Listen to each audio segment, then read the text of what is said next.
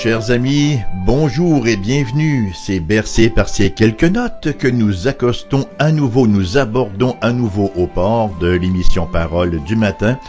Je m'appelle Raymond Perron et je vous accueille toujours avec délice et avec joie.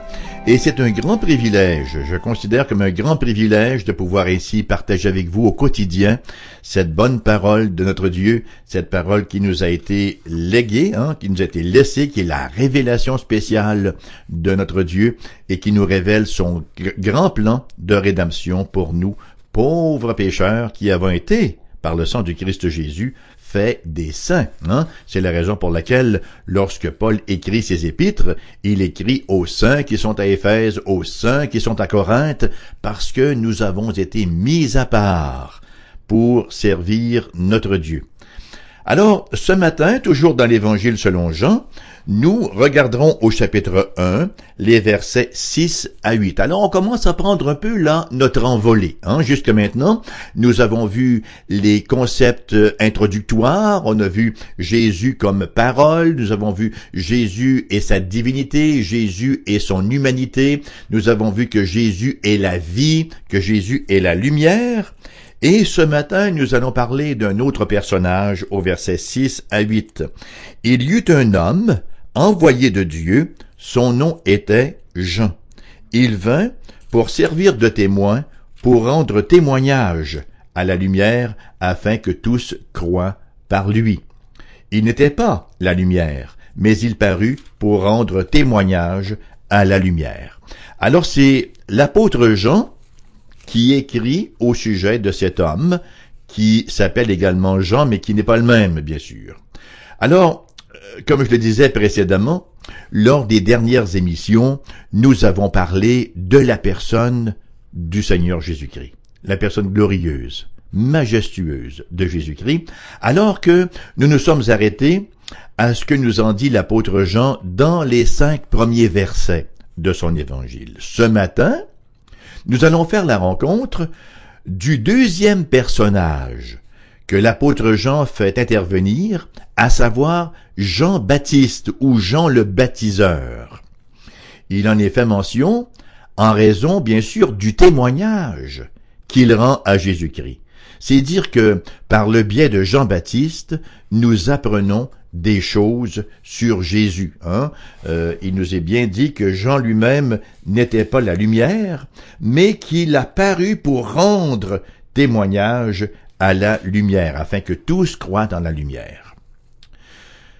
Nous avons tous un tout petit peu tendance à négliger l'importance du ministère de Jean-Baptiste. Nous nous concentrons sur le ministère de Jésus-Christ, et écoutez, là, c'est bien sûr dans l'ordre des choses. Et nous nous rappelons que Jean-Baptiste n'a été que le précurseur du Seigneur. Jean, donc, dit le Baptiste, est venu pour rendre témoignage à Jésus-Christ. Quelle était la raison d'être de Jean-Baptiste? C'était de rendre témoignage à Jésus-Christ. Il dira lui-même, d'ailleurs, au chapitre 3, verset 30, « Il faut que je croisse ». Je reprends cela. Je l'ai littéralement, là, manqué. Donc, en Jean chapitre 3, verset 30, c'est Jean-Baptiste qui parle et qui dit « Il faut qu'il croisse et que je diminue. Il faut que le Seigneur Jésus croisse et que moi, Jean-Baptiste, je diminue. » C'est-à-dire, il faut que lui soit connu, il faut que lui reçoive toute l'attention et que moi, je diminue, parce que c'est lui qui est la lumière. Cependant, si Jean-Baptiste n'avait pas vécu à cette époque-là, et si son ministère premier n'avait pas été de préparer le chemin pour le Christ, nous aurions pour lui autant de considération, nous aurions pour lui la même haute considération que nous avons pour Ésaïe le prophète, pour Daniel le prophète, pour Jérémie, pour Amos et les autres figures de proue de l'Ancien Testament. Personne ne va nier le fait que Jean-Baptiste était certainement un personnage charismatique. En fait, on lit que les foules allaient vers lui pour l'entendre. ils se ruaient vers lui pour l'entendre, comme elles le feront plus tard, ces foules-là, pour aller écouter le Seigneur Jésus-Christ lui-même. Et ceux qui suivaient Jean-Baptiste, ses disciples, représentaient un si grand nombre de gens que les prêtres et les Lévites à Jérusalem mandatèrent des délégués en leur disant, allez donc investiguer son enseignement. Et vous savez ce qui s'est produit? Certains d'entre eux, de ces délégués-là, furent convaincus et se sont convertis et ont été baptisés par Jean-Baptiste, le baptême de repentance, baptisés en signe de leur repentance. Il nous est rapporté dans l'évangile de Marc, chapitre 1, versets 4 et 5, Jean parut, baptisant dans le désert. Tout le pays de Judée et tous les habitants de Jérusalem se rendaient auprès de lui, et confessant leurs péchés, ils se faisaient baptiser par lui dans les eaux du Jourdain. D'une certaine façon, on peut dire que Jean-Baptiste représente un pivot de l'histoire biblique. Nous lisons dans l'Évangile selon Luc, chapitre 16, et au verset 16, « La loi et les prophètes ont subsisté jusqu'à Jean le Baptiste. » Ce qui signifie que ce même Jean-Baptiste a été le dernier des prophètes de l'Ancien Testament. Et en conséquence, il a été le dernier représentant de l'ordre ancien. Il a été suivi de Jésus, qui est venu prêcher le royaume de Dieu, dont l'accès s'opérait par la foi en sa personne.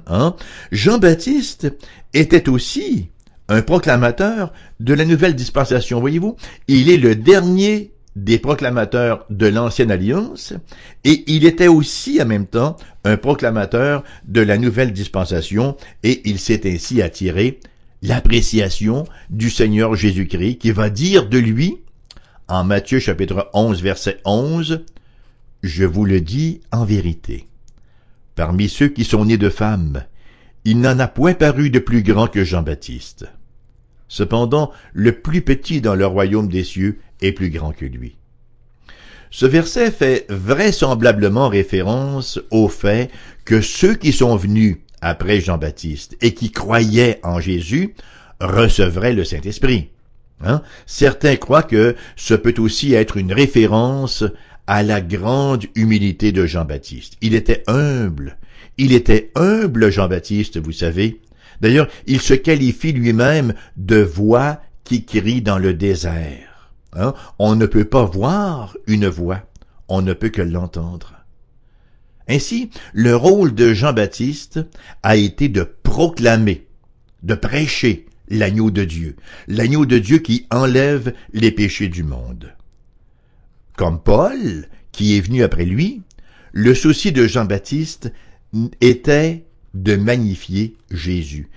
Magnifier Jésus par sa vie ou par sa mort, et il l'a fait très fidèlement. Et on le sait comment il est mort, et il est mort martyr, alors qu'il s'est fait décapiter lors de l'anniversaire d'Hérode. Jean-Baptiste est aussi connu pour son ministère de baptême, d'où son nom, Jean le Baptiseur, et bien sûr pour le fait qu'il a baptisé le Seigneur Jésus-Christ. Cependant, lorsque Jean, dans le premier chapitre de son évangile, fait référence à Jean-Baptiste, l'accent n'est pas sur le baptême que Jean opérait, ou sur le baptême de Jésus, mais l'emphase est bel et bien sur le témoignage qu'il rendit à Jésus. C'est vraisemblablement la raison pour laquelle l'évangile de Jean choisit d'ignorer plusieurs événements qui nous sont rapportés dans les synoptiques, c'est-à-dire dans les trois autres évangiles, Matthieu, Marc et Luc. Jean choisit d'ignorer la prédication de la repentance et bien d'autres thèmes. Il se concentre principalement sur le témoignage que Jean-Baptiste a donné de Jésus. Nous avons, lui, un témoignage historique établi. Ainsi, nous pouvons apprendre que celui qui était la lumière du monde, Jésus, a été historiquement identifié pour que nous puissions y répondre par la foi et dans l'obéissance. Quelle était l'essence de ce témoignage de Jean-Baptiste? Nous en avons un bel aperçu, voire une belle synthèse, lorsqu'il répond aux envoyés des officiels religieux de Jérusalem. Et permettez-moi à cet effet de vous lire les versets 19 à 34 de ce premier chapitre de l'Évangile de Jean. Voici le témoignage de Jean-Baptiste lorsque les Juifs envoyèrent de Jérusalem des sacrificateurs et des Lévites pour lui demander « Toi, qui es-tu » Il déclara sans restriction, il affirma qu'il n'était pas le Christ.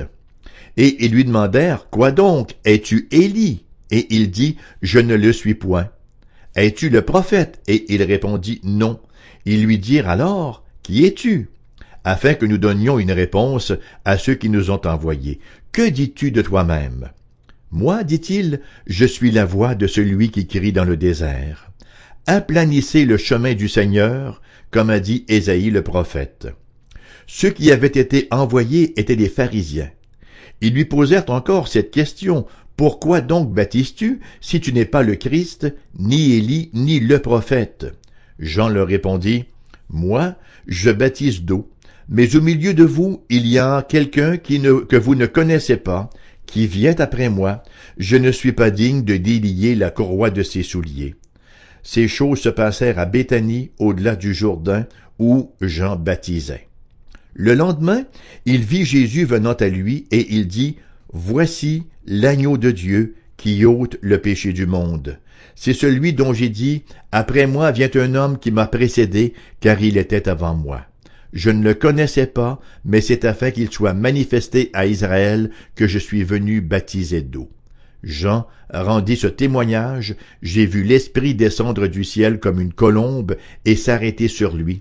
Je ne le connaissais pas, mais celui qui m'a envoyé baptiser d'eau m'a dit, « Celui sur qui tu verras l'Esprit descendre et s'arrêter, c'est celui qui baptise du Saint-Esprit. » Et j'ai vu, et j'ai rendu témoignage qu'il est le Fils de Dieu. Quel témoignage! Alors nous avons lu ce témoignage au passage, mais nous l'étudierons en détail au cours d'émissions subséquentes. À ce stade-ci, nous pouvons tout de même noter que nous avons les grandes lignes de ce qui rendit le témoignage de ce précurseur du Christ Jésus si efficace. Et c'est important parce que cela nous dit, et cela nous rappelle, que nous aussi, nous pouvons voir des résultats. Nous pouvons avoir de l'efficacité, si vous me passez l'expression, alors que nous rendons témoignage au Christ, alors que nous parlons du salut qu'il offre aux pécheurs et comment il a rendu ce salut possible. Les grandes lignes du témoignage de Jean-Baptiste nous sont clairement données aux versets 7 et 8, malgré qu'elles soient plus claires dans le grec que dans nos versions françaises. Nous y retrouvons trois parties, en fait.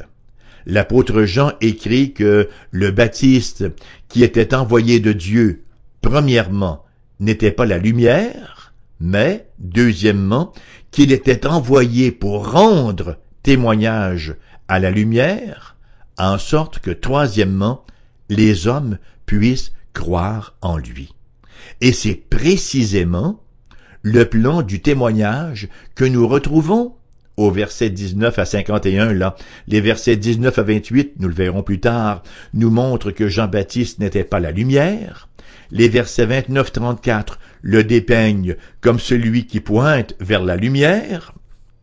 Alors qu'au verset 35 et 51, il nous est montré comment ce témoignage a résulté dans la conversion de gens qui sont venus à la foi en Christ.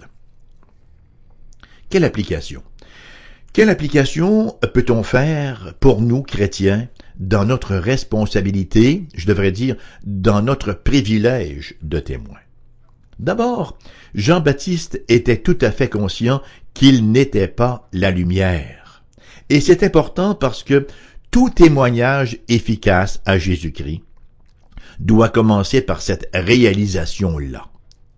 Chaque fois qu'un croyant un pasteur, un enseignant, un auteur ou qui que ce soit d'autre commence à se penser important, c'est toujours la fin d'un témoignage efficace pour le Christ.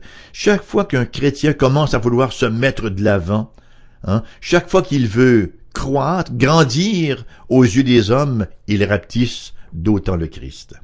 Hélas, ça a été, et c'est encore le cas de nombreux chrétiens et de nombreuses organisations chrétiennes.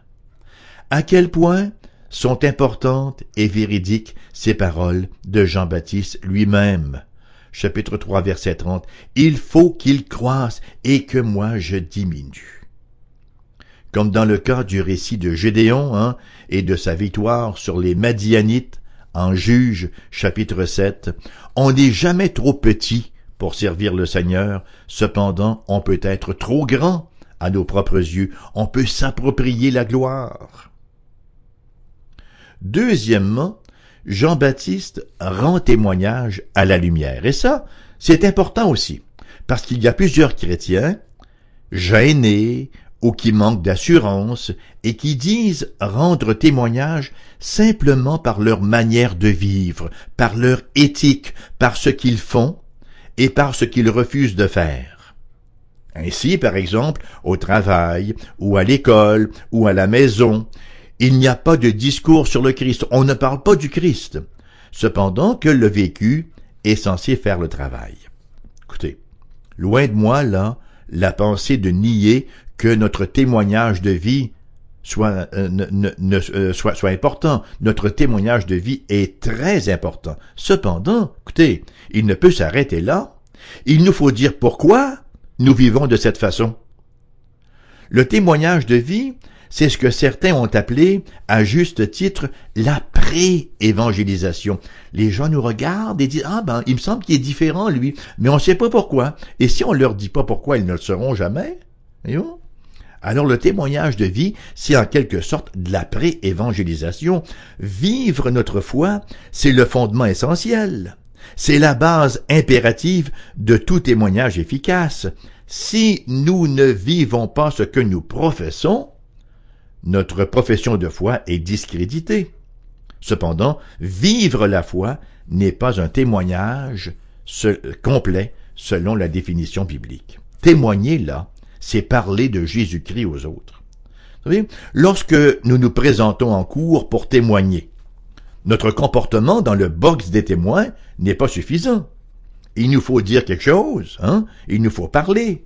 Ainsi, lorsque nous témoignons de Jésus-Christ, nous devons dire quelque chose le concernant. Donc, lorsque je témoigne à Gérard, à Émile, à Roger, à Yvan, à Euclide, à Germaine, à Isabelle et aux autres, voici le message que j'ai pour eux. Laisse-moi te dire ce que le Christ a fait pour moi. C'est ça, rendre témoignage. Laisse-moi dire ce dont j'ai été témoin. Laisse-moi dire ce que le Christ a fait pour moi. Nous devons être en mesure de dire qui est Jésus-Christ. Ce qu'il a dit de la nature dépravée de l'homme, ce qu'il a dit sur le péché. Pourquoi sa mort et sa résurrection sont des éléments essentiels à la solution du problème du péché et de la dépravation de l'homme et comment on peut entrer en communion, en relation personnelle avec le Christ. Voyez-vous, rendre témoignage au Christ, ce n'est pas dire « avant j'étais pauvre, maintenant j'ai trouvé une belle job. Avant j'étais malade, maintenant j'ai été guéri. J'ai 3 dents en or qui ont poussé ou quoi que ce soit d'autre. » Rendre témoignage au Christ, c'est dire comment il est venu sur la terre, porter le châtiment que méritaient nos péchés et comment par la foi on peut s'approprier ces mérites-là. Le reste, c'est adiaphorique, c'est accessoire. C'est le salut qui importe, voyez-vous. On attire les gens au Christ par la vérité centrale du salut. Et finalement, le témoignage doit être donné en vue de la foi de la personne à qui nous nous adressons. Jean-Baptiste, nous est-il rapporté, a rendu témoignage à la lumière. Permettez-moi de vous relire le chapitre, le verset 7.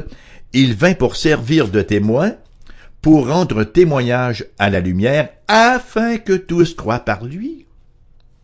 Même si ça semble évident, il est important de le mentionner pour éviter le piège d'un témoignage mécanique. On ne témoigne pas comme une machine distributrice, par exemple, distribue des liqueurs douces ou des gâteaux ou de la gomme. Non, c'est relationnel, le témoignage. Par ailleurs, son résultat ne peut venir que, premièrement, de la prière, puisque la foi est un don surnaturel qui vient de Dieu. C'est pas nous qui, par nos arguments, aussi brillants soient-ils, allons générer la foi chez quelqu'un. La foi, c'est un don de Dieu. Alors la prière est tellement importante, en même temps que pour que notre témoignage soit oint et trouve place dans le cœur de la personne à laquelle nous témoignons. Il s'ensuit, chers amis, deux conclusions. La première, lorsque nous rendons témoignage, nous devons être conscients que nous ne sommes pas la lumière, mais que nous pointons vers la lumière afin que les gens croient. C'est la manière de faire de Dieu. Il nous dit qu'il a choisi de sauver des hommes par la folie de la prédication. Et cela veut dire par la folie de la proclamation verbale. C'est une folie selon la pensée des hommes. Cependant que c'est la puissance de Dieu, comme nous dit Paul dans 1 Corinthiens, pour le salut de quiconque croit. Nous voyons une belle illustration de cela alors que Jean-Baptiste, rendant témoignage de Jésus, déclare en Jean chapitre 1 verset 29, lorsqu'il voit Jésus venir, « Voici l'agneau de Dieu qui ôte le péché du monde. » Et le texte nous rapporte alors ce qui en a résulté, à savoir qu'un bon nombre de disciples se mirent à suivre Jésus. Il y eut d'abord 2 disciples, l'un d'eux était André. Il trouve ensuite son frère Simon, qui devint disciple à son tour. Après cela, il y eut Philippe, puis Nathanaël et les autres. On voit clairement que lorsqu'un témoignage est rendu à Jésus-Christ de la manière dont Jean-Baptiste l'a fait, des gens ont cru.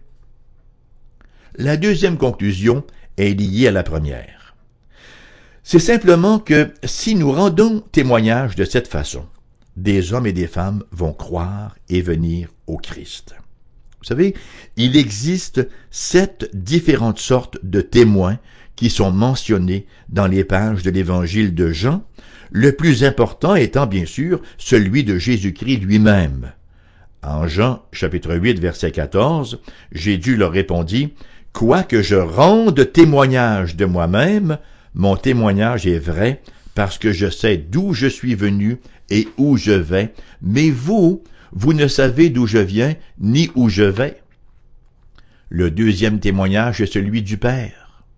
Et Jésus nous le rapporte en Jean 8, 18. « Je rends témoignage de moi-même, et le Père qui m'a envoyé rend témoignage de moi. » Il y a aussi, bien sûr, le témoignage du Saint-Esprit. Nous lisons dans Jean 16, versets 13-14, « Quand le Consolateur sera venu, l'Esprit de vérité, il vous conduira dans toute la vérité, car il ne parlera pas de lui-même, mais il dira tout ce qu'il aura entendu, et il vous annoncera les choses à venir. Il me glorifiera, parce qu'il prendra de ce qui est à moi, et vous l'annoncera. » Pensons bien sûr aussi au témoignage de la Trinité lors du baptême de Jésus, à celui de l'Écriture sainte, au témoignage des œuvres du Christ et à celui de Jean-Baptiste que nous venons tout juste de voir. Ça fait déjà 6 témoins. 6 témoins, mais il y en a un autre, celui des hommes et des femmes ordinaires, comme la femme samaritaine, qui a rendu témoignage après sa conversion, comme Marie-Madeleine, etc. Il y a en plus le témoignage des chrétiens contemporains, des croyants contemporains comme vous et moi, dont les vies ont été radicalement changées par le Christ Jésus. Que tout cela nous motive à rendre témoignage au Seigneur Jésus-Christ, le Christ de la parole.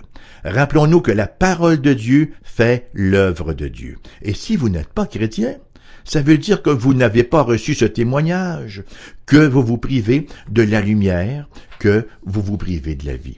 Ce témoignage, vous pouvez le recevoir de quelqu'un, vous le recevez certainement des enseignements de foi FM, et vous pouvez ultimement le recevoir également dans la parole de Dieu, dans la très sainte Bible que nous vous invitons très sincèrement à lire. Et si vous en désirez copie, que vous ne pouvez vous la permettre, écrivez-nous, il nous fera plaisir de vous en envoyer une copie tout à fait gratuitement. Sinon, vous pouvez aller là à la Société biblique canadienne sur la rue Saint-Jean, ils ont toutes les versions possibles, ou encore à Sainte-Foy, à la librairie chrétienne à Sainte-Foy. M. Gosselin va vous accueillir avec grande joie et pourra également vous diriger dans le choix d'une version, dans le choix de livres également qui pourront servir à l'édification de votre foi.